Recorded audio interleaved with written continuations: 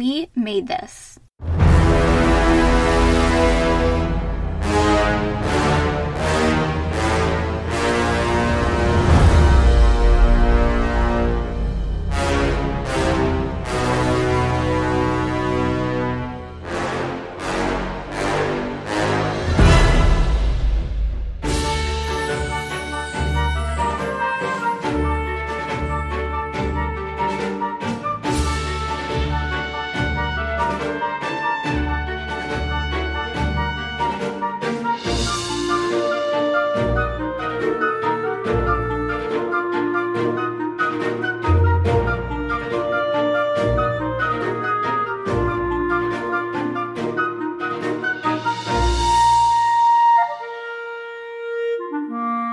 Hello and welcome everyone to a podcast devoted to the sounds of cinema and discussion about them between the notes, which is where we come in.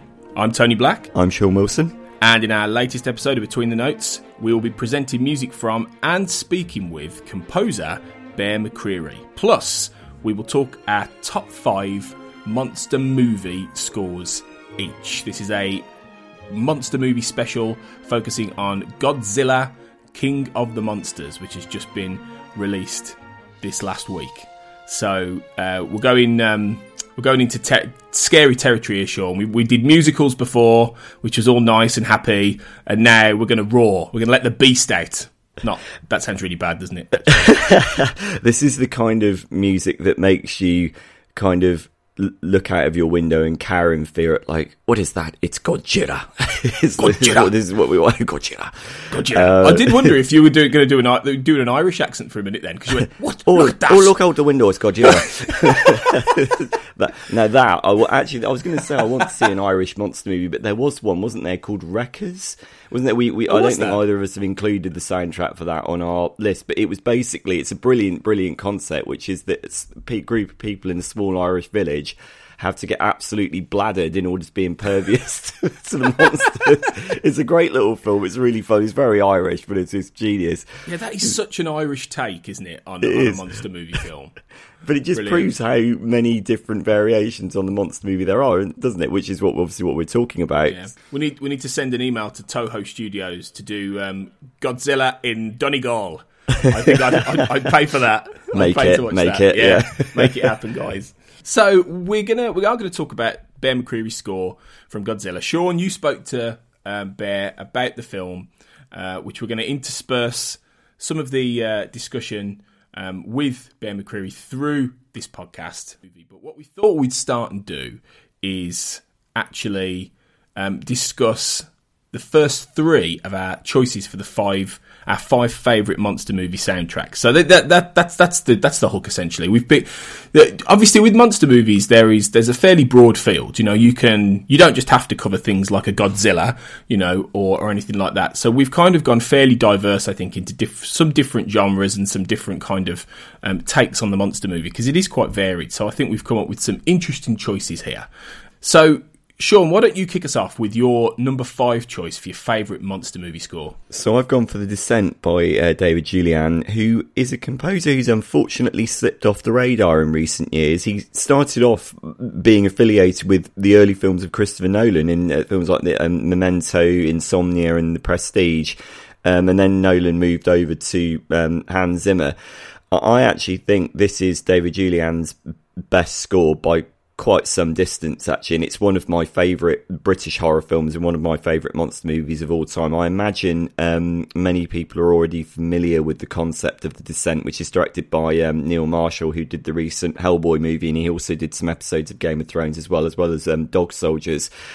The idea is that a group of women cavers, one of whom, Sarah, played by Shauna MacDonald, is grappling with a horrendous family tragedy in which she lost her daughter and her husband in a car accident, decides to sort of cement their bond and come to terms with the past by going on a caving expedition in the wilds of America. They go everything starts to go horribly wrong. They end up being caved in, and then there are monsters known as the crawlers down there with them, like flesh-eating, hideous, like golem-style monsters. And what the movie does brilliantly is it balances human psychological terror with very, very grisly, like full-on, like 18-rated, like monster movie gore. And it's genuinely scary, and it's genuinely a brilliant film. It was made, I think, for about £4 million.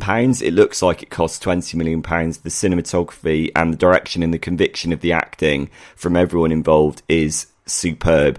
And the score is really, really great. Again, given how low budget the movie is, the score is incredibly sophisticated and rich in its soundscape. And what David Julian does is somewhat... it's interesting that the movie is called The Descent, about how the environment constricts, and yet what he does is he sort of inverts that, and he has this incredibly sort of very, very sad, very melancholy theme for the central character of Sarah, which kind of builds in this kind of melancholic weight, particularly towards the end. And in the end, you've got this incredibly kind of ironic and very, very heartbreaking, really, twist. I won't give away what it is, but the music builds to this kind of incredibly tragic weight, which really underscores the fact that it's a human story, and that's why it works. And there is plenty of terrifying horror material. There's some really terrific writing for the brass section, which is incredibly frightening. It reminds me a lot of what Elliot Goldenthal would have done with films like Alien 3. I'm sure that was an inspiration. It's a really, really good soundtrack. Are you familiar with it? Yes, but it's been absolutely ages since I've watched The Descent. But I do vaguely remember this one. I haven't had a chance to go back and listen to it, I must confess. But it's I do remember enjoying the film, and I do remember thinking it was good, because David Julian's a name that, even though he, like you say, he's sort of dropped off the radar, his name stuck with me. So when you mentioned The Descent, I was like, oh yes, David Julian. But then, so yeah, that's a good one to kick off with. I've gone for one as well, which is for my number 5, which is maybe is lower budget than some of the bigger ones, we might be talking about, and with another composer who hasn't really made a massive dent since.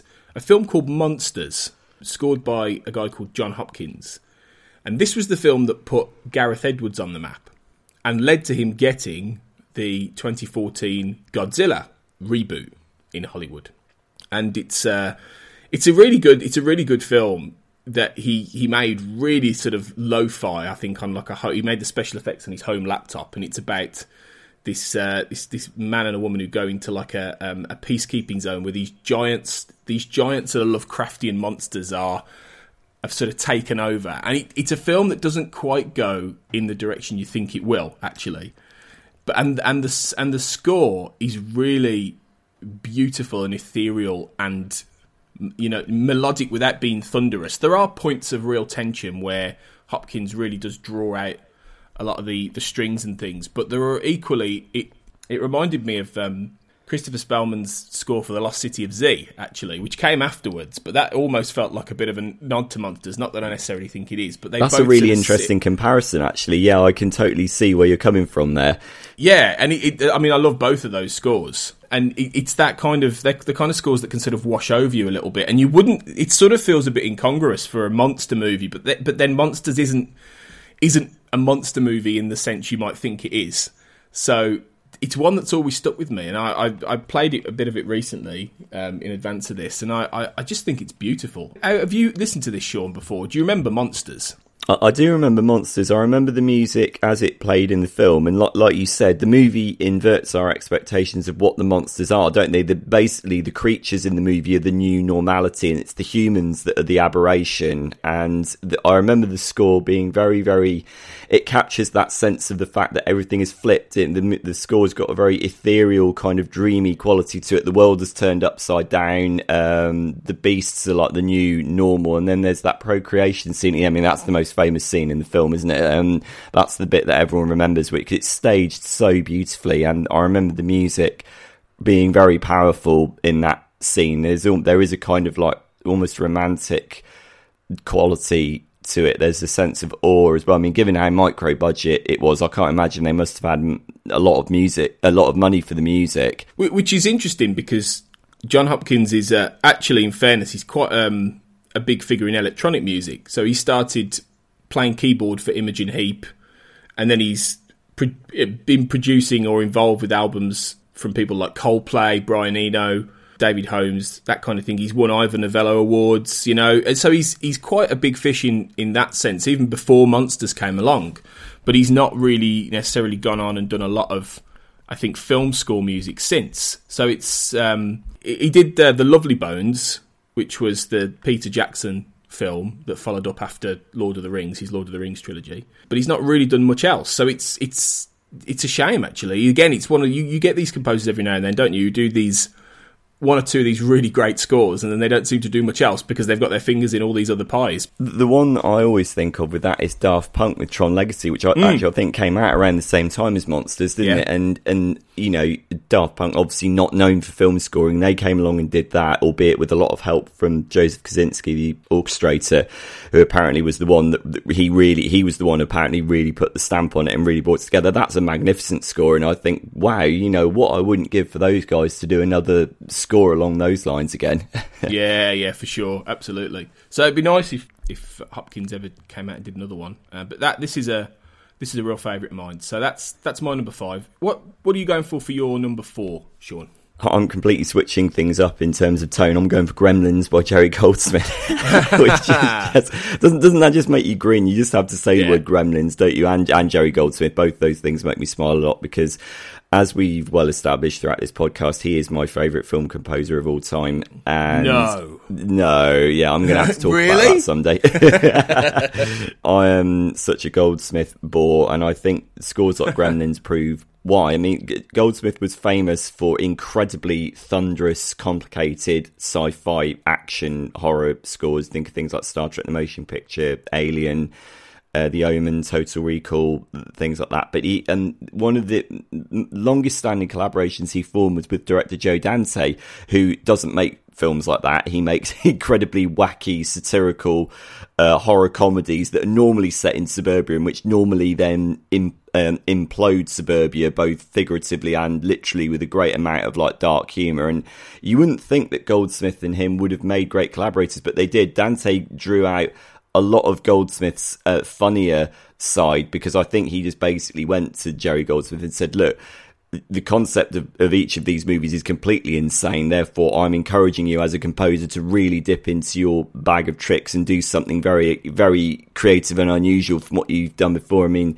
they worked together on like Inner Space, The Burbs, Small Soldiers, Explorers, you know, and lots of scores that mix electronics with the orchestra, which Jerry Goldsmith did magnificently well. I mean, he, as far as I'm concerned, he did that better than any other composer. That mixture of the synthetic with the organic and the way the two play off each other. And Gremlins is an interesting case, because I think that although Gremlins 2, which came along in 1990, has a kind of more sophisticated mixture of orchestra and electronics, because that's the stage, that's where Goldsmith had got to in that stage in his career, because that year he also did Total Recall, which is a masterpiece.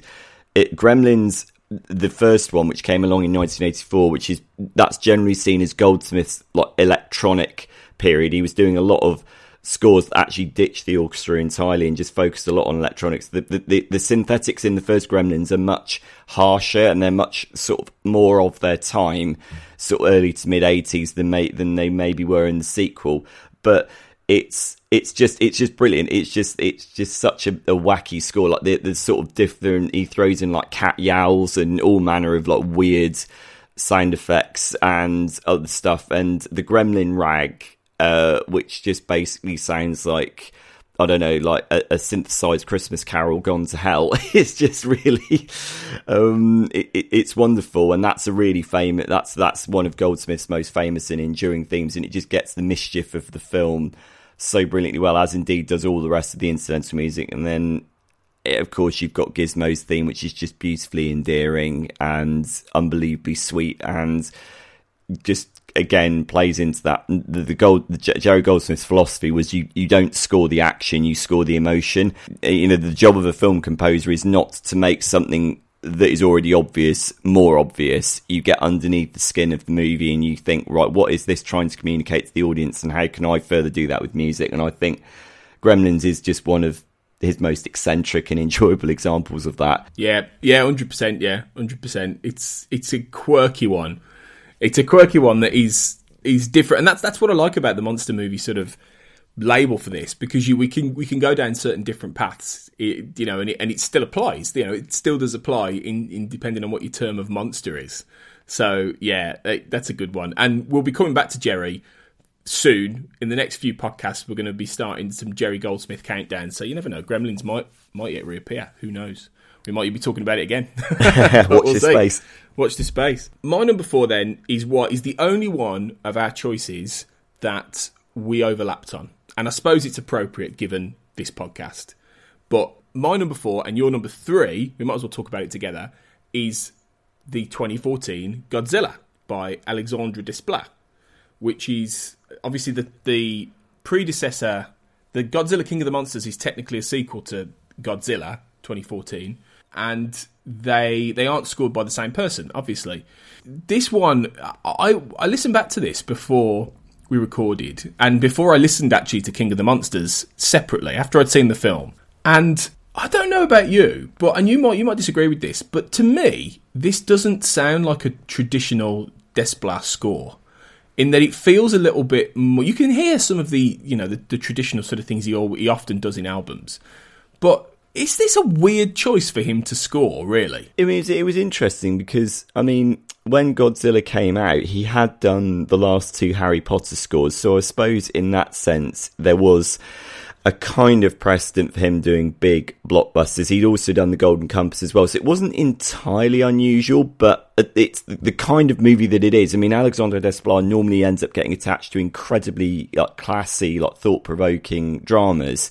And yeah, I mean, I remember when the news came in that he was doing it, I was like, wow. I was like, Desplat getting the chance to let rip, but not let rip in a sort of fantasy sense, a la The Golden Compass or Harry Potter, because the conventions of a monster movie score are very, very different from the conventions of a Harry Potter score, which is very often about enchantment and whimsy and magic, although obviously the last 2 films in that Potter series were quite dark. But the monster movie score requires a different set of conventions, and yeah, the opportunity for him to properly let rip with, I think he described it, at the time, I remember reading an interview with him where he described the score as fortissimo, like literally non-stop fortissimo, lots of brass and drums, and that is exactly. You've heard it. I mean, that is exactly what it is. Yeah, it's a bit of a ride in a different way, and we can talk about King of the Monsters very soon, but it feels different in the sense that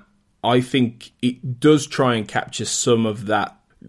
What's the best way to describe it? Whimsy's not the right word, but more of perhaps a sense of traditional movie magic, maybe even edging a bit closer to sort of Golden Age sort of scores than the Bear McCreary goes for the much more Giacchino style of just pure awe and terror. Whereas I think with Desplat, it's more of an adventure sort of rambunctious roller coaster ride. And I think that was an interesting way of doing it. I didn't quite get that same level of, sort of grandness necessarily from Desplat's score as I did then from the sequels. I have to say, I think Desplat's score I think it's absolutely magnificent. I mean, there's a reason why I've included it. It's what I love about it is just how uncompromisingly dark and moody it is, and there is a theme in it. There's the central Godzilla theme, which is incredibly imposing and powerful. That plays over the opening credits, with the redacted text disappearing, and that sets the tone brilliantly. I remember seeing it in the cinema thinking, wow, this is a contemporary blockbuster monster movie that's actually got a theme. It's actually got a theme, and the theme is actually being allowed to play out in its entirety during the opening credits. That's not necessarily a guaranteed thing nowadays, but the tone of the writing, I mean, Desplat is one of the great modern day film composers. It goes without saying that his orchestral writing is incredibly sophisticated, but the use of the brass in this was so sort of thunderously powerful, and it reminded me a lot of, again, I'm going to draw a comparison with Elliot Goldenthal. I mean, it shows what an influence Elliot Goldenthal has. There were lots of sections in this where I was like, flipping heck, I could be listening to. The tone of it reminds me of something like Final Fantasy or Interview with a Vampire, and just the mixture of the horns, like you have like the sort of trilling horns, which are very like Golden Thought-esque, and indeed they're used in Bear McCreary's score as well. That's always a really, really effective device for communicating something utterly monstrous and overwhelmingly big. But also they use the taiko drums to connect it back to what Akira Ifukube did in the 1954 original. That was a lovely touch. It does, I think what Desplat was doing was very, very consciously aping the kind of time signatures and meters and instrumental tones of the early Godzilla movie, the first one, and I think he did a tremendous job. I think it's an enormously exciting and brilliant score, and then there are choral sections in it as well. Just it's juiced with just enough choir to just give that sense of awe. And I think of the Golden Gate Bridge scene, although I think most of that music wasn't actually used in that scene, but on the album the use of the choir, which reminds me a lot of maybe what John Williams did with Jurassic Park, just enough choir in it. Yeah, I think it's one of my favourite blockbuster scores of the last 20 years, without a doubt. I think you've articulated it better there, in that's kind of, I think, what I was trying to get at, in that it's a different kind of, awe and grandeur that he puts across, and it is really complex and interesting what he does. And it just shows really that he can move into so many different genres. He can move into so many different areas and really make something impressive, and really tap into something. So it's great. It is really good. I mean, that's the thing. Much as the Gareth Edwards Godzilla was a good film, but it wasn't beloved. And you can definitely say the same, I think, about this sequel. But those scores are, top notch. Both of them, are absolutely top notch. So it's great that we're getting, even for films that don't necessarily blow you away, we're getting really great scores that do. Yeah, absolutely. Actually, I think not that I want to jump ahead, but what you've just said there articulates my overall thoughts on King of the Monsters as a cinematic entity and as a soundtrack. But obviously, we won't get teaser. Into that yet. Yeah, teaser for a very, very imminent discussion. Okay, well, we'll finish this with my number 3, which is the Michael Giacchino final outro, I think 8 to 10 minute piece, Raw, on the score on the soundtrack to Cloverfield. Now, this, in a way, I was almost tempted to put Jurassic World Fallen Kingdom in with this, because I feel like Raw is almost like his audition tape for Fallen Kingdom, because there's a lot of similarity for me between what he does in both of those. But obviously, Jurassic Park is maybe more of a dinosaur kind of film. I suppose it is a monster movie. I suppose they are monster movies. So I could have got away with it. But Cloverfield definitely is. Cloverfield is a take on sort of a Godzilla kind of, found footage idea, very much inspired by the Godzilla movies. But it doesn't have a conventional score, obviously. And it's only at the end of the movie we get this great fanfare, this great final, piece, Raw, which over the credits, which is just one of the, I think, in a career littered with magic, I think is one of Michael Giacchino's best pieces of work, because it's such a wonderful piece which builds from this very, very small melodic opening to this gigantic roaring, drums, strings, everything by the end. That's why it's called Raw, because it practically just booms out at you by the end of those credits. And I've loved it for years, and I think it's. And like I say, I think he took a lot of those sort of ideas and built an entire score for Fallen Kingdom around that. Hence why Fallen Kingdom is one of the best scores in recent years for me.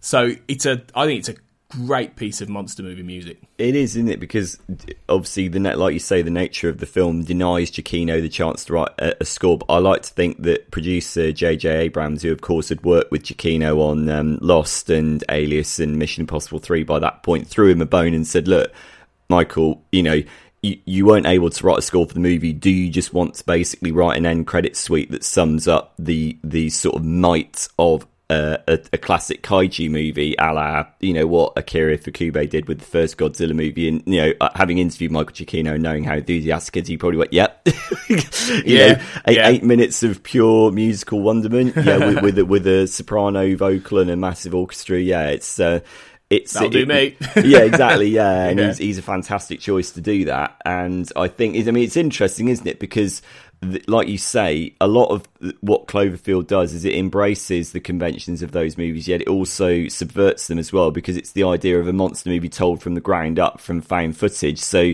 and yet the tone of that music at the end does very much feel like it might belong in another movie, but it doesn't matter because it's the end credits. I mean, it just sums up the emotional experience of what you've just watched. And it sums up the sheer overwhelming bulk of the monster that goes on the rampage in Manhattan. So yeah, I think it's a great choice. I need to go back and listen to this again. Yeah, I put it on every now and then to remind myself. I mean, I'm a big fan of Cloverfield anyway, so if I do watch the film, it's always one I look forward to at the end. It's a nice little treat. It's like the cherry on the cake, really. That piece. Okay, so that's our first set of choices for our top 5 monster movies each. We will be coming back to this at the end of the podcast, but now we're going to get into the meat of things and discuss Bear McCreary's Godzilla, King of the Monsters. Godzilla.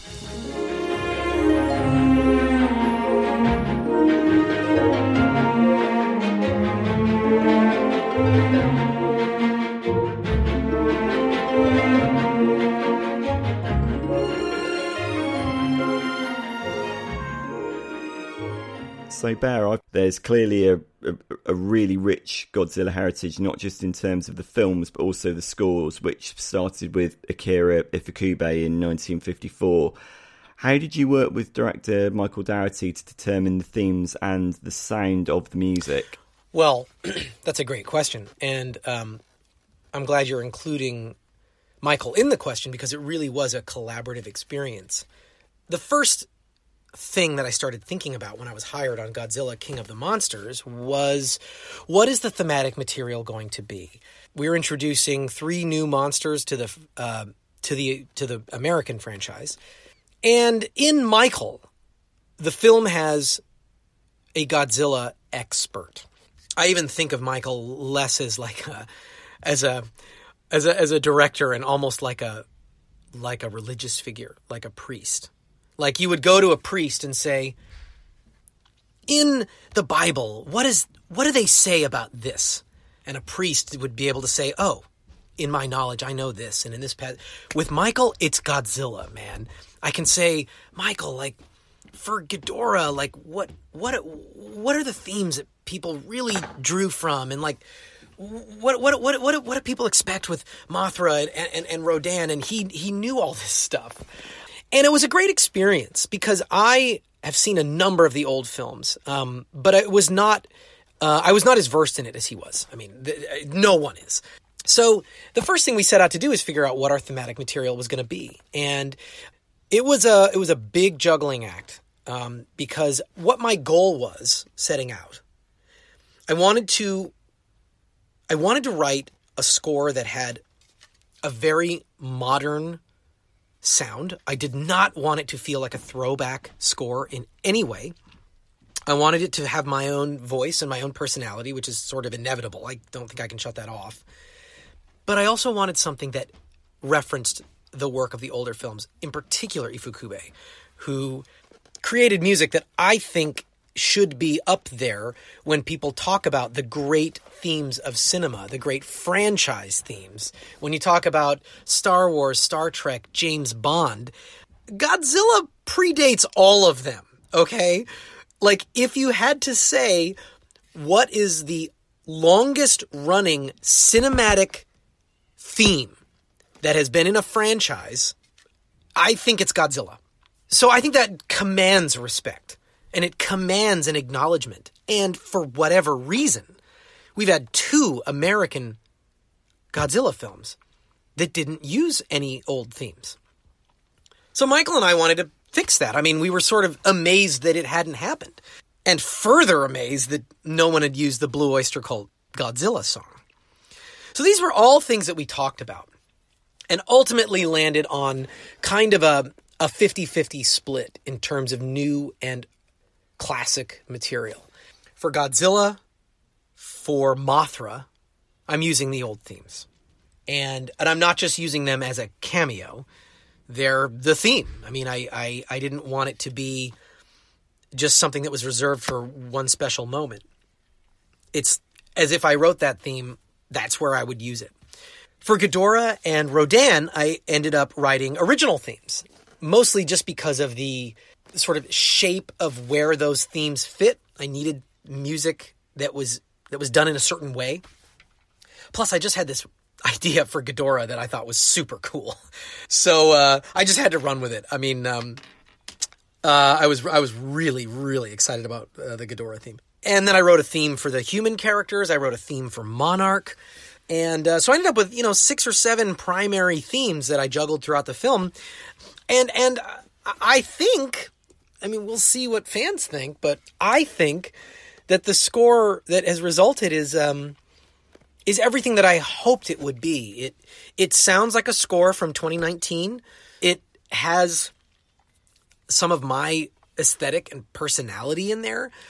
And I think that the original themes, the Godzilla theme, the Mothra theme, and yes, even the Blue Oyster Cult song, are used in a manner that shows truly how much I love and respect them, and placed very prominently. So I'm excited to see what fans think, but I'm really proud of it. It was an incredible opportunity for me to give back to one of cinema's longest-lasting musical legacies. For me, it's all summed up in the track that you released recently called Old Rivals. It's one of the most striking bits of film music I've heard in a long time. There's a massive amount of warring elements that come together, including the vocals from System of a Down's Serj Tankian, taiko drums, aspects of heavy metal, and the choir. How did all that come together? It is an insane mixture. I'm not going to lie. Well, first of all, I mean, a big shout out to Greg Hayes, who mixed my score, and Jason LaRocca, who mixed and co-produced the Blue Oyster Cult song, because they really helped me literally fit all these things together. But even conceptually, a lot of it started with the idea that I wanted the score to acknowledge Japan. I mean, it's a love letter to Japanese cinema. That's what the movie is. That's what Michael is making, Michael Dougherty. So for Ghidorah's theme, which I already hinted at, I really like. But, it's Japanese Buddhist monks that are chanting. They're chanting in groups of 3 that are grouped in groups of 3. So it is Japanese monks chanting what I called like the prayer to the number 3. It's just the number 3, like in these fractal shapes. Everything about Ghidorah's theme is in 3s, and you hear that in the track that was released, Old Rivals. It's toward the end. It's this really spooky, cool color, and there's even a heavy brass thematic element that's added on top of that. So I mean, even Ghidorah's theme has multiple layers. Even Godzilla's theme has multiple layers, because in addition to the Ifukube components, I also have these chanting Japanese taiko drummers doing all their kakegoa, the vocalizations. So it was a huge task, taking all of these elements and trying to fit them together in a meaningful way. And it was painstaking and took forever. I'm not going to lie. I mean, but you got to remember, I am trying to make music for the biggest characters that exist in movies, speaking literally. The sound design, it's massive. I mean, everything about this is massive. So I really needed to make something that was detailed and complex to try to build a structure that supports it.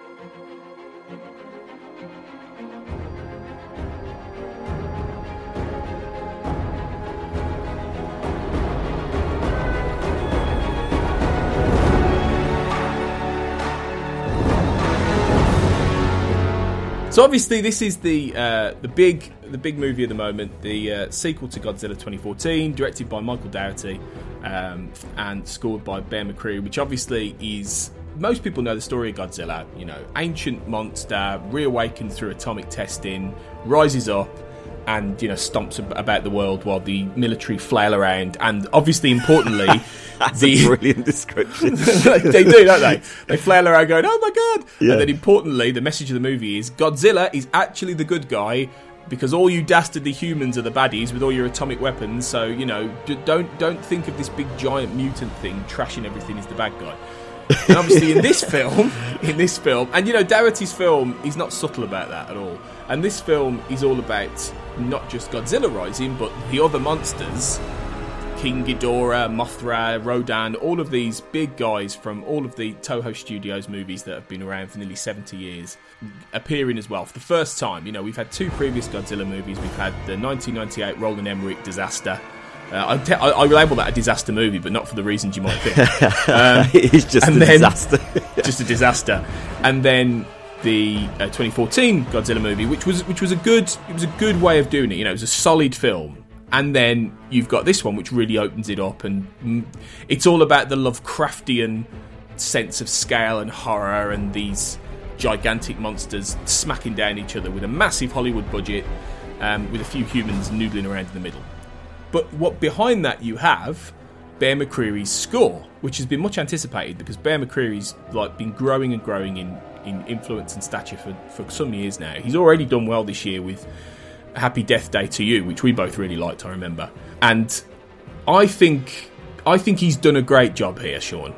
So what's your take on McCreary's King of the Monsters?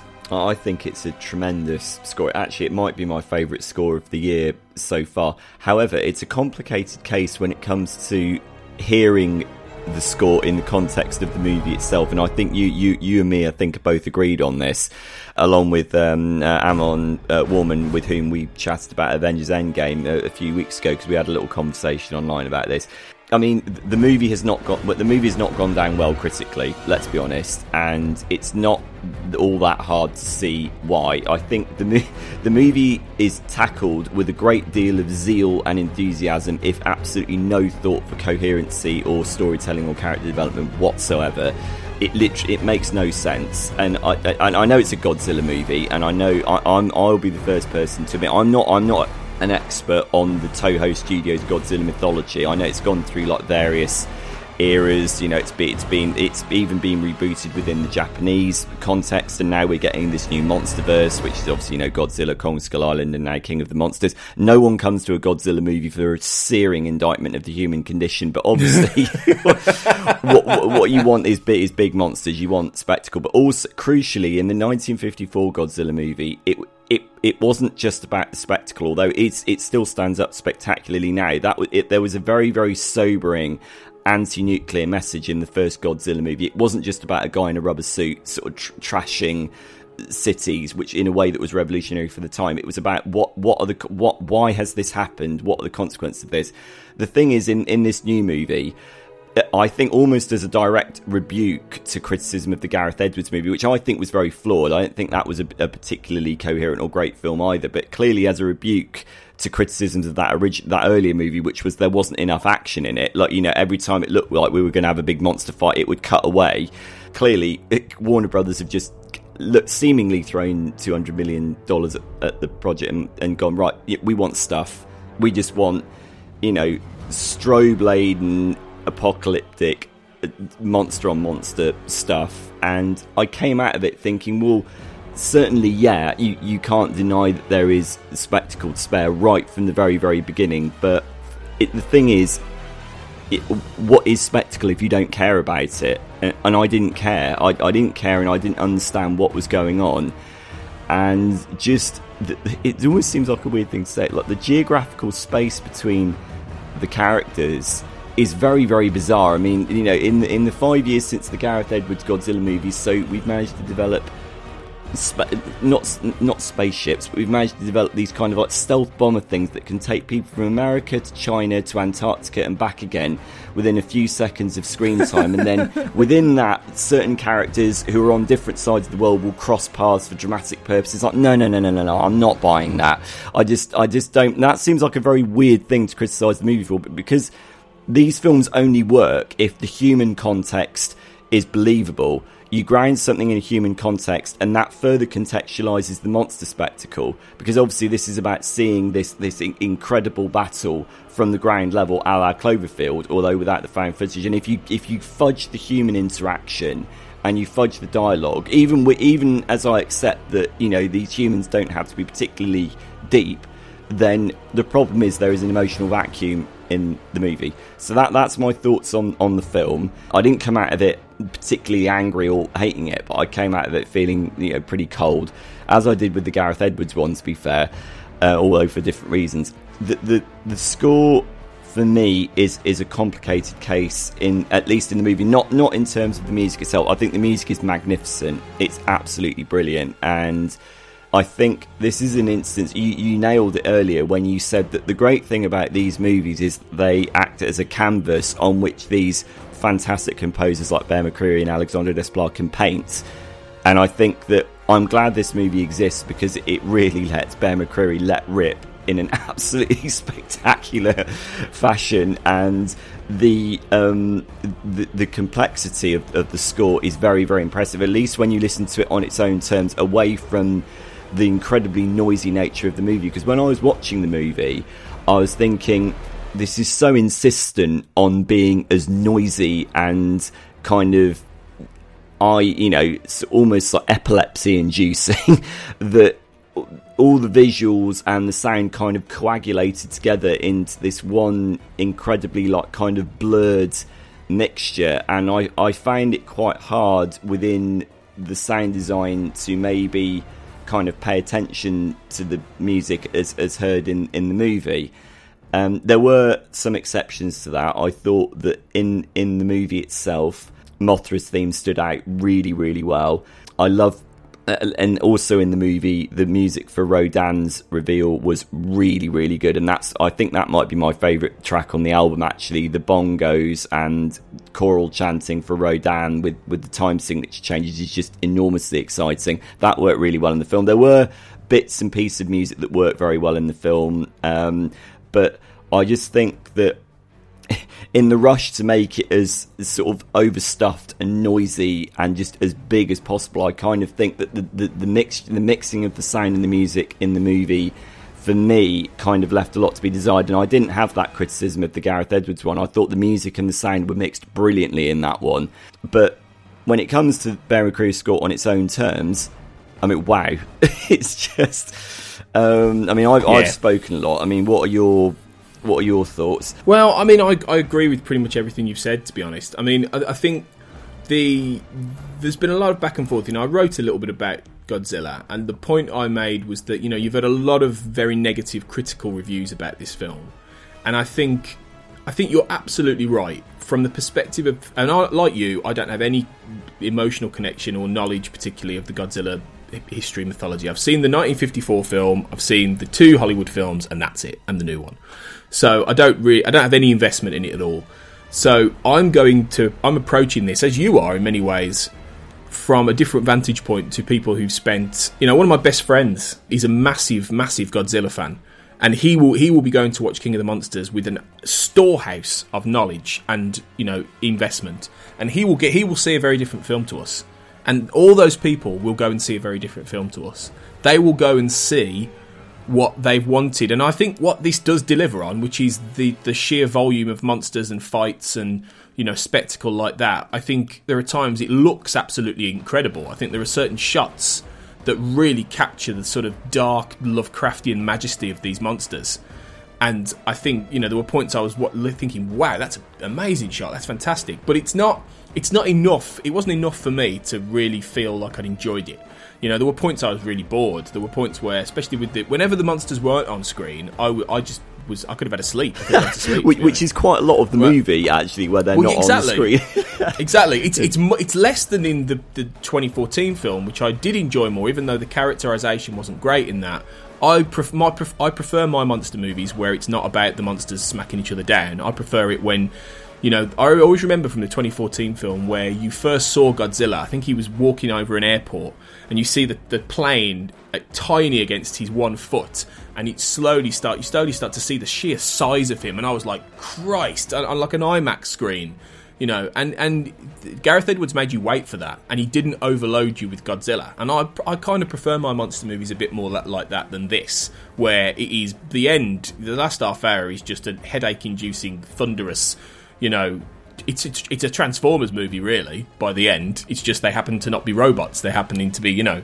So I was a bit more like, oh, okay. By the end, fine. I get it now. I get the idea, you know. So I think you've got to. The way to look at this is we're going to get a different experience to people who either love all that kind of spectacle and aren't particularly bothered about characterization and drama. And you know, there are a lot of people out there who go to films just for the monsters. And a lot of people I've spoken to actually online have said, "Oh man, forget it. It's a monster movie. We're not going for drama. We're not going for that." And I think I don't really agree with that, but people are entitled to their own opinions and how they view things. Obviously, I need a bit more, to be honest, even in a monster movie. But this is getting away from the music. The music is, I think, really fitting for the film. You know, Bear McCreary really does unleash this awesome, powerful soundscape. I think, like you say, it's lost in the film. You know, there were points I was craning almost my ears to try and listen to this and try and pick out things, and all I could hear was, like, you know, a thunderous Godzilla. Yeah, right. And I was a bit like, oh, for goodness sake, just turn the volume down a bit so we can hear this music. So I was disappointed in that, but then when I got out and I listened to it on Spotify, I was immediately captured by the central theme that runs through this film, which is this great melody, this great motif. And I felt like it was Bear McCreary really, like you say, letting loose. It was him essentially doing a sort of Michael Giacchino kind of thing. He was for me. This is the score that really elevates him up towards that level. Really puts him on a par with. You could start giving Bear McCreary the big films. You could start giving him the Star Treks, the Star Wars for me now. I think he's reached that point where he could do it, and he could do it really well. I'm so glad you said that, because I thought after listening to this score in isolation away from the film, I thought, seriously, give him a Star Wars movie now. I mean, you know, it's because the King of the Monsters score is sublime, and I think that. I mean, you mentioned the one theme there. I mean, I counted at least 6 themes in this score. I mean, you've got Mothra's one as well. You've got that lovely Mothra song at the end, which is... And I thought, actually, that Mothra was one of the aspects of the film that was brought across very, very well, largely because of the music, because you have this lovely choral angelic beauty which sits in very sharp contrast to the more brutal nature of the music for the other monsters. So that was an interesting kind of textural choice, and it works. But clearly you've got the adaptation of Ifukube's original Godzilla theme, because as we'll hear in the interview with Bear, he kind of hit on the fundamental question, which is why have none of the American Godzilla movies, the Hollywood Godzilla movies, used Ifukube's theme? Because he said this deserves to be held up there with Star Wars and Jurassic Park and Star Trek, and he's like, why hasn't it been used? So he set out to fix that. And I think he's done it brilliantly. I think that there is a really pleasing loyalty within the score to the mythology, the musical mythology of the Godzilla music, and I think that plays. There's also an adaptation, like you said, Mothra's song. That's as I've gone back and done my research on this, that's an adaptation of Ifukube's original choral vocal Mothra theme. There's also the theme for Rodan. There's the theme for King Ghidorah, which is in a meter of 3, because to represent the fact that he's got 3 heads. All of these extraordinary musical nuances that come out in when you listen to the score in isolation, and it's a really good listening experience as well, because very often the problem with blockbuster scores like this, when you listen to them on their own, is they become a bit of a bludgeoning experience. They halfway through you think, God, I've been hit by so much sort of symphonic action music that I'm starting to get a little bit of a headache and I'm starting to feel a little bit tired. But the way that this score is organised as a listening experience, and it's long, it's like over 90 minutes long. It's really good. It takes you on a very, very well thought out dramatic journey between these incredibly thunderous orchestral set pieces in which everything is let loose, to the more quiet, awe-inspiring moments that use the choir like very, very well. There's the moment involving Godzilla's kingdom. I won't go into any more than that for fear of spoilers, but the choral work in that, which gives this real sense of like ancient mystique and majesty, is really well done, and that's what you need. You need to play off different musical textures in order so that the listening experience is incredibly varied. And again, very little, only bits of this come through in the movie itself. Listening to the score in its own terms, I was thinking, wow, this is such an intelligent and sophisticated and overall enthusiastic way to tackle the project. I mean, every time you hear the choir chanting the various names of the monsters, I mean, you hear them chanting Godzilla, the Rodan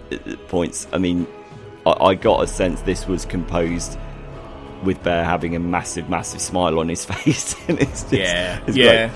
It's like playing with your toys, isn't it? It's like playing with your orchestral toys and being aware that, you know, you've got, like you say, you've got a legacy you can tap into, you've got a historic theme you can tap into.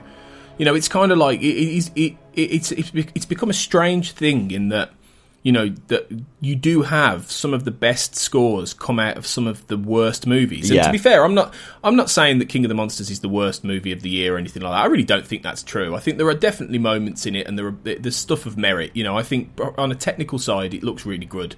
On a technical side, I think there's a lot to like. I think, to be honest, and I think it will really appeal to fans of monster movies and of Godzilla. But I think it's hard to really look at it from the kind of critical vantage point you and I do, and other critics do, that it's a really good film, because I wouldn't say it is. And I think it's becoming a strange thing in that some of these movies, you know, we mentioned Tron Legacy earlier, which is absolute dirge as a movie, but the score is fantastic, and it's just very telling how a composer can take the constituent elements of an idea of a film, and they can often do something that is far more impressive, far more powerful than what a screenwriter and a director and, you know, an actual team who put this on screen can do. And it's a strange thing. You would think that the great movies have great scores and the poor movies have terrible scores, but it really doesn't work out that way very often. And, you know, not always anyway. And it's a strange thing in cinema that is a case. Well, yeah, I mean, we mentioned Jerry Goldsmith earlier. Jerry Goldsmith was the king of writing magnificent scores for terrible movies that frankly didn't deserve his input. Jerry Goldsmith did that, but because he got restless, he admitted himself, I get restless if I'm not working on a project. So very often he would sign on to a project regardless of whether the script was a complete dog or not. He would do it, and you know, I'm not suggesting that's what's happened here with Godzilla, but I think what's happened is that it's provided a canvas for Bear to come up with some really, really impressive music. I mean, it's an interesting contrast with the Desplat score, which I think is darker and mean. It's kind of got it almost like it's an interesting thing to compare and contrast the two. I think the King of the Monsters score, you get a sense, is being composed and conducted with one fist kind of pumping the air, and the Desplat score was much more kind of like moody and like menacing. I think we touched on this earlier, but I think the really impressive thing about this King of the Monsters score is it's the first Hollywood score to really acknowledge the heritage of the franchise, the wider Godzilla Toho Studios franchise. I think that's really impressive, and to mix that with the composer's own voice, to balance those two things in a way that is coherent and listenable, and again mixes all these different textures and instrumental nuances together. I mean, I mentioned that the Rodan theme, which, you know, starts off with the bongos and the strings and then builds into the choir chanting Rodan, is enormously impressive. And in fact, that was actually one of the scenes in the film where I thought the score was actually mixed very, very well in the design, when he lays waste to the city. I believe it's in Mexico, is it? That was really well done. And I think that, I mean, what a lovely thing it is for somebody like Bear McCreary, who has worked on such a variety of projects now, going way back to Battlestar Galactica. How lovely it is to see him getting attached to a project like this that will clearly bring such a massive amount of exposure to his wonderful music. And you can hear the influences not just of Akira Ifukube, but I heard elements of like Jerry Goldsmith in here, James Horner, Alan Silvestri, all the past masters. And I think, as we'll hear in the interview, he was wonderful to talk to. You can hear the enthusiasm that he's got for this, and I think he was playing off Michael Dougherty, because he Bear told me that Michael Dougherty is like the Bible of Godzilla, and I do kind of think that maybe what's happened in the movie, and I'm with you. I didn't hate the movie. There were bit that, like you said, there were things in it that's impressive, but I think that what's happened is that, you know, any kind of in the enthusiasm for the franchise heritage has kind of stomped over anything that's kind of logical or coherent. But it's allowed for me the best score of the year so far. I love it. Yeah, I think it's definitely up there for me. Absolutely. I'd have to think about it, but it will be there in about. I'd be surprised if it's not in my top 10 at the end of the year. Absolutely. It's a cracker. So we've been playing a bit of it. We're going to play a little bit more. Godzilla King of the Monsters is now available from Water Tower Music, so make sure you pick that up. And as we say, keep listening to Sean's interview with Bear McCreary himself.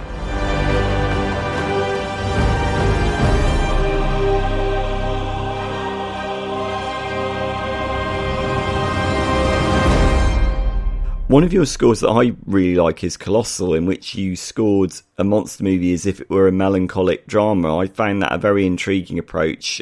Are you likewise seeking out the humanity in Godzilla King of the Monsters? That's a great question, and thank you for bringing up Colossal. I thought it was going to be my Godzilla score.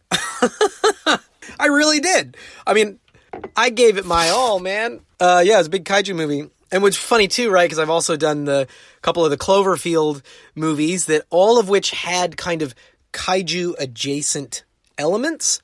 So I really felt like that's going to be my spin on this genre. And then I got Godzilla and got to do it for real. Yes, the humanity in Colossal is what was the driving force. It really was a dramatic human story that had kaiju elements. I applied that to Godzilla King of the Monsters in a slightly different way. I mean, I emphasized spectacle in my last description of the score, but really what I was driving toward is character. And I think it's worth mentioning, just to be clear, like why you even have themes. For 4 monsters, 4 themes. I mean, even that is worth commenting on. It's not a given that in 2019, when you do a big blockbuster movie with multiple characters, that every character has a theme that is used during their sequences. I mean, obviously in the superhero world, we've opted toward being very subtle about that. In the Monsterverse, I was not subtle about it. I wanted 4 themes for 4 characters, and I wanted to use them very overtly. Why did I do that? Because they're characters. I wanted to find the humanity within each of these creatures. And credit to Michael for crafting characters, not just monsters. I believe each of these monsters has a personality, has a motivation, has something they're fighting for.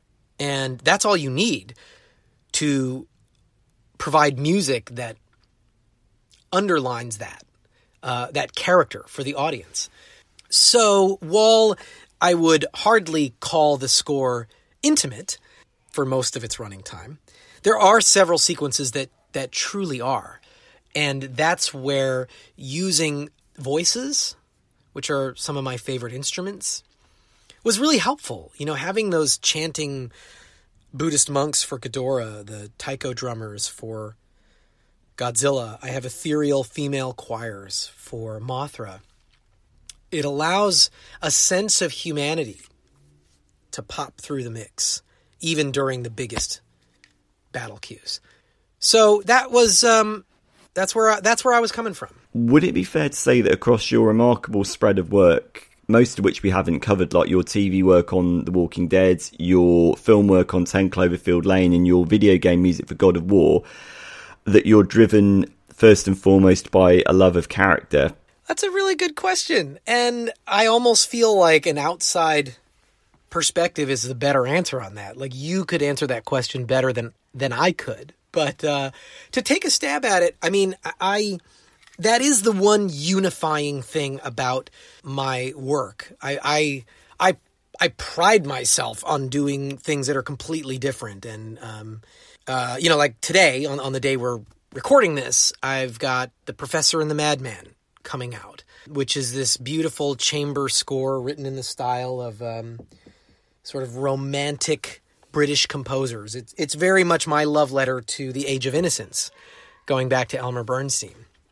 That comes out 2 weeks before Rim of the World, which is my adventurous kind of 1980s orchestral homage to Jerry Goldsmith, Dave Grusin, John Williams. And that predates Godzilla, which then leads up to Child's Play. So it's like, I don't know what any of those scores have in common other than my brain, and that each of them I try to dial into the character. And to me, that's what film scoring is, that connection between the characters on screen and the music that somebody crafts for them. I mean, when you think about Indiana Jones, he's a simple character, but the combination of those notes with those images and that actor, it's magic, you know? And that's what inspired me when I was a kid, and it's in the hopes of creating anything even remotely like that again. That's what keeps me going. That's what keeps me doing what I'm doing. The full version of our interview with Bear McCreary may be found on Film Score Monthly online at fsmonlinemag.com. Please consider subscribing for more interviews, reviews, and all things film music. Okay, so we're going to finish things off by going back to our monster movie discussion. So we've got our top 2 choices now to just pick through. So, Sean, why don't you kick us off with your number 2 choice then? Well, I've gone for the original King Kong from 1933 by Max Steiner, purely for the reason that this is the score that gave birth to the monster movie score. You can't have a list without this in it. Just the idea, I mean, it's easy to underestimate how revolutionary this score was for the time. And obviously this is the early days of Hollywood. I mean, one could probably say that King Kong was the first monster movie in Hollywood. I mean, it probably was. Certainly the first monster movie that was done with that level of sophistication in terms of its imagery. And I mean, that Max Steiner's score was very, very important in the development of the Hollywood film score, particularly in the use of the very heavy, like, brass section to convey a creature of absolute monumental weight and bulk. That's a musical convention that we now take for granted. I mean, when you see a blockbuster movie now and the harmonics of the orchestra tend to favour the brass section during the reveal of something huge, you kind of think, well, okay, that kind of makes logical sense. But you've got to think it was Max Steiner that did that. He was one of the godfathers of film music, along with the likes of Alfred Newman, Bernard Herrmann, people like that. I mean, Max Steiner was a very interesting case because, I mean, he also scored Gone with the Wind, which goes completely the other end of the scale. You know, you've got the Tara theme, which is one of the great grandiose romantic themes of all time. It's absolutely beautiful, and yet you've got this, which is, I mean, talk about setting a trend. I mean, it's such a powerful score even now, like so many decades on, nearly a century on. It hasn't lost any of its potency, and you can hear its influence in Bear McCreary's score for King of the Monsters. You can hear its influence in what Alexandre Desplat did with Godzilla. You can hear it in what James Newton Howard did for the Peter Jackson King Kong remake. I mean, I loved what James Newton Howard did with that, and yeah, I think it's a logical, for me, it's a logical inclusion. This is where it all started. Even if it hasn't topped my list, this is where all of these musical conventions started. I saw this film when I was a kid. I haven't seen it since, and I went back and I listened to the score just recently, and it's fantastic. I mean, it's fantastic. My knowledge of this era of film scores is sorely lacking. It's something I need to go back and really, really concentrate on and do. But so I can't really talk about this in depth. But I loved what I heard, and you can just immediately see where so many people have been inspired by it. You know, it's incredible considering the age, 1933. You know, it's incredible to think this was out there that early. You know, for this film, it's astonishing. I once I'd finished listening to it, I was thinking, oh man, I would love to see this perform with an orchestra. Actually watch this film with an orchestra, because I think it would sound astonishing live. Yeah, I completely agree. I mean, just to think to have been in the recording studio when he first came up with it, I mean, you think, wow, like what the executives must have been thinking, and just in terms of how well excuse me, it accompanies the imagery, just the idea of Kong scaling the Empire State Building. You know, no one had seen anything like that. So clearly Max Steiner was tasked with inventing a new musical language, really, because the film was inventing a kind of new visual language. Therefore, Max Steiner really had to step up and do the same with the music.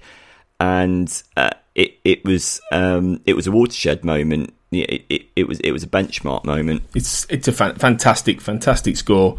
My number 2 is from my year of my birth, 1982, and I've gone for John Carpenter's score for The Thing. Good choice. Which obviously has an interesting legacy, because it was originally Ennio Morricone who was scoring The Thing, and then that soundtrack is now out there. That score is now out there, but it was rejected at the time. And then John Carpenter brought in his it could well be his most famous score, I think, The Thing, with the kind of dum dum dum dum dum dum, and then the way it builds, that fantastic. I can't think of many other films that have such a wonderful expression of ominousness in music than that. I think that is one of the greatest expressions of that in film history. Just the way that gets under your skin in the way that film does, that score. And even though the film is really good anyway, I kind of think it's one of those movies that's just immeasurably improved by that score. Oh, absolutely. I mean, the film is a masterpiece. It's one of the most terrifying films ever made. I think it's John Carpenter's best movie. I think it tops Halloween for me. I mean, it's important to say that opening, that electronic pulse was actually Morricone. That was one of the pieces that Morricone did. Right. It's a complicated scenario because, you're right. Lots of the music was thrown out of the movie, which then weirdly, a lot of it turned up in Quentin Tarantino's The Hateful Eight, which is kind of odd. Yeah. Because obviously that movie owed a debt to The Thing in a sense. But yeah, a lot of Morricone's more experimental material in the score, which again, this is the importance of listening to film scores in isolation, because very often they can take on lives of their own when heard away from the movie. But lots of material was dumped, and Carpenter did rescore certain sections of it with that kind of textural electronic like growl that you can hear in a lot of his other scores. But there was some Morricone material that did turn. I mean, I often think of the scene that's so brilliantly scored when they bring back the mutated body from the Norwegian base and then they just reveal it. And obviously Rob Bottin's prosthetics are just magnificently repulsive and horrible, as indeed they are throughout the rest of the movie. But you get these kind of high register strings that just kind of capture the kind of disgust and horror at what they're looking at. And it's icy. I mean, the words used is icy, isn't it? Which is appropriate given the landscape of the movie. But just that scene in particular, you got these high register strings that just really kind of, it almost like gives you a sense that you are being invaded by a kind of organism in a way. Yeah. But yeah, I mean, it was interesting. I think that Jerry Goldsmith was John Carpenter's original choice for this, but he couldn't do it, and then it went to Ennio Morricone, and it obviously didn't turn out to be the smoothest collaboration in the world. But yeah, to go back to the opening poll, you're absolutely right. I mean, just how dread fueled is that? Like boom boom boom boom. It's boom boom. Yeah. It's faceless. There's nothing human in it, which is exactly what's needed to convey the menace of the monsters. I mean, for my money, it's one of the great movie monsters of all time, if not the greatest. I mean, how terrifying is it? An enemy that you can't see until it's too late. And an enemy that might also be my friend, a family member, whatever, that has completely assimilated somebody else. I mean, that's a really frightening concept, and I think that's the reason why The Thing works as a movie. Yeah, definitely. And it's been aped so often since that, and I know ultimately The Thing has its, genesis in some earlier science fiction and things like that. But, the way that film produced it and put it out there, it's, people have been copying that for the last 40 years, really. So it's great, and that score is just unforgettable. One of the best.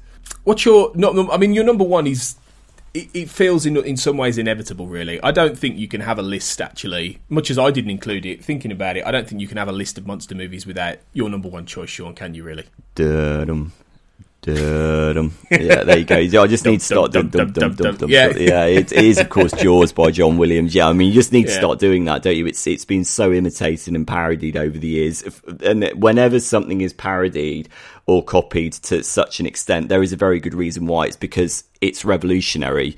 It set an extraordinary precedent, and that's the reason why people feel the need to either pay homage to it or, as in the opening sequence of, say, Airplane, like completely sort of use it in a comical context. Yeah. John Williams had been scoring movies probably for the best part of maybe 15 to 20 years prior to Jaws, and he'd done a lot of very, very celebrated projects. I mean, he started as a jazz artist known as Johnny Williams, throughout the 1960s, but I would say it was probably Jaws that put him on the map. I mean, he'd done, obviously, the Irwin Allen, Poseidon Adventure, Towering Inferno, but it was Jaws that got him, I believe, his first score Oscar. He had won an Oscar for Fiddler on the Roof some years earlier, but it was Jaws that really announced him to the world, and indeed announced his collaboration with Steven Spielberg. I mean, the famous story is that when Spielberg came to John Williams for the music, John Williams played those two notes on the piano, and Spielberg said, "You're kidding, right? That won't work." He's like, he thought it was a joke. And John Williams said, no. He's like, you need something that is incredibly primal and instinctive, because you're not dealing with a human monster here. You're dealing with an animal that operates entirely by instinct. And John Williams said to Steven Spielberg, just wait and see what it sounds like with an entire orchestra. And you get that chugging, like, double bass theme that builds in sound. I mean, it's interesting because a lot of people just think of it in terms of those opening two notes, didn't it? But that theme actually then develops in its concert arrangement into this very typically kind of sweeping, like, John Williams-esque theme. A lot of people seem to forget that. I mean, clearly, the reason why it works, I mean, the malfunctions that they had on the set of the film, the prop shot not working, and then Spielberg having to use that kind of subjective camera, allowed John Williams' score to step up and become more of a character in the film than that it might not have been had the shark actually worked. I mean, I always think that's a very interesting thing, to think how both the score of Jaws and how the movie would have worked out had they actually used the prop shot to its entirety. It's just one of those scores that it's so hard to it's just brilliant. I mean, it's absolutely. I mean, I should have really had it on my list. Like, I don't know why I didn't, actually, to be honest. I think I was trying to sort of go for things that I really, for films that I'm maybe more connected to, and scores that I'm more connected to. But I think, it's just fantastic. It's just fantastic all around, and it's still one of John Williams' best scores in an incredible career. I mean, I think the other thing I did want to say was it's not.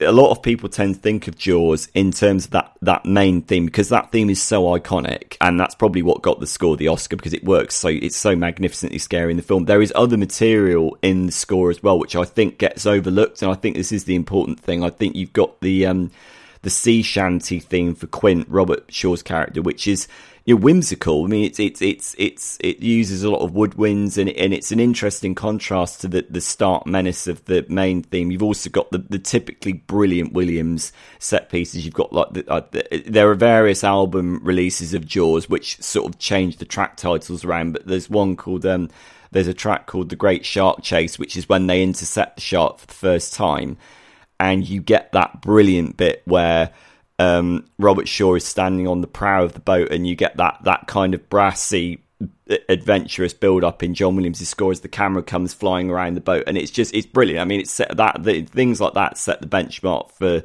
future Williams adventure scores like Star Wars and Indiana Jones. You can hear the genesis of so many other great John Williams scores in other genres in this soundtrack. And yeah, I mean, I said that King Kong was a watershed moment in film score history. This is another one of those. John Williams, I can't say enough brilliant things about John Williams. I don't think anyone can. No, absolutely. And we will cover him more at some point on Between the Notes, and I'm almost certain Jaws is going to crop up again. So we will revisit this one day. So yeah, my number one to round us off is another, not to any extent a watershed moment like some of these other scores, but I think one of the great scores of the 80s and one of the great monster movie scores, which is Alan Silvestri's Predator, which I mean, I love Predator anyway. Predator's a fantastic film. And I love this score. I think it's one of my favourites just in general, not just of the monster movie score genre, but in general. And I think because what he does so well with this, obviously Predator's set in the jungle, Arnold Schwarzenegger and his team get picked off one by one by the Predator, this alien creature in the jungle, is that he manages to create, for me, a brilliant sort of mashup of a stripped down combat sort of war movie score and a suspense thriller all in one.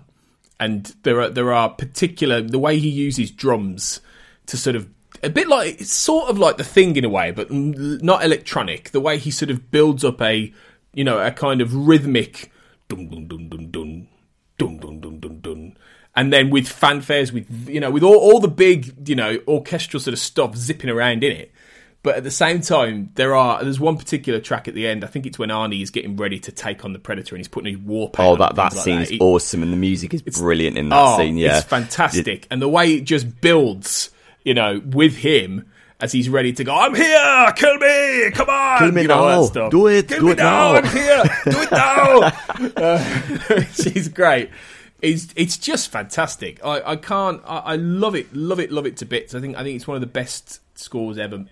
I can't say enough about it. I completely agree with you. As soon as you said Predator, I was just like grinning from ear to ear because it's one of my favourite Alan Silvestri scores. It's one of my favourite Arnold Schwarzenegger movies as well. It's one of my favourite Arnie movies, a lot because of the music. The music is so important in the movie in terms of establishing that jungly atmosphere. And it's a claustrophobic movie, isn't it? It's incredibly scary, particularly the first time you watch it. And the music, Alan Silvestri's brilliant music, enhances that sense of claustrophobia, and it also uses sort of textures to suggest the jungle as well. And the way you get that emergent theme from the Predator on the strings, which is incredibly eerie and suggests something from another world, which then sits alongside the sort of the Commandos theme, the militaristic theme, which you see play over the opening credits. I mean, it's a score that's got a thematic base. It's got very, very clearly defined musical ideas. It's spotted brilliantly in the movie, although, again, like some of the films we've talked about on this podcast, a lot of the music was kind of truncated and moved around by John McTiernan. And although when you watch the film, the score works fantastically well. I mean, it's a very coherent sort of sound mix in the movie, which I think is very, very laudable. I mean, the other members of the production need to take credit on that as well. But yeah, I mean, particularly the last 25 minutes, in which is pretty much devoid of dialogue, really, as you get this kind of Hearts of Darkness style.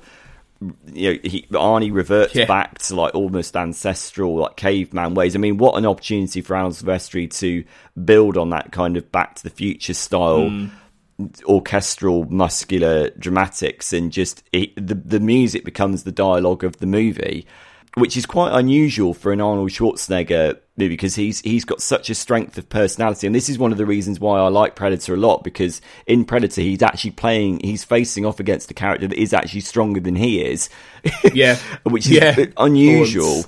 And the music gets that kind of tension. It's like, oh god, is Arnie actually going to win this bout? And the use of the timpani and the tribal drums and the brass, particularly during that final stretch of the movie, makes it scarier, and it makes it more atmospheric. Yeah, I think this is you've made a tremendous choice here. Yeah, I love this score to bits as well. It's one of Alan Silvestri's greatest. Yeah, although maybe it would have been even greater if they'd have dropped a bit of the old guitar from Commando in there. The saxophone. that would have scared the Predator off.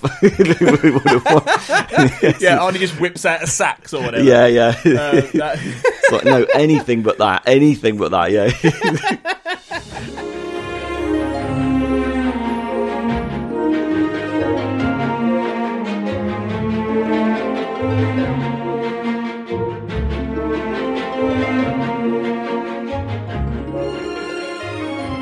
So that's that's a monster movie top 5 each. So lots of homework there to go and listen to. I'm sure you've listened to a lot of those scores already, but there's a few you might not have done. So do go and check those out, and do check out Godzilla King of the Monsters definitely, because it is a great film, a great score to a mediocre film really. So yeah, we hope you've enjoyed our discussion about this and Sean's discussion with Bear McCreary. So well done on that one. That's a great little coup to talk to him, Sean. Oh, he was just so much fun. That was one of the most entertaining composer interviews. I mean, you can hear it, can't you? You can hear the enthusiasm. Yeah.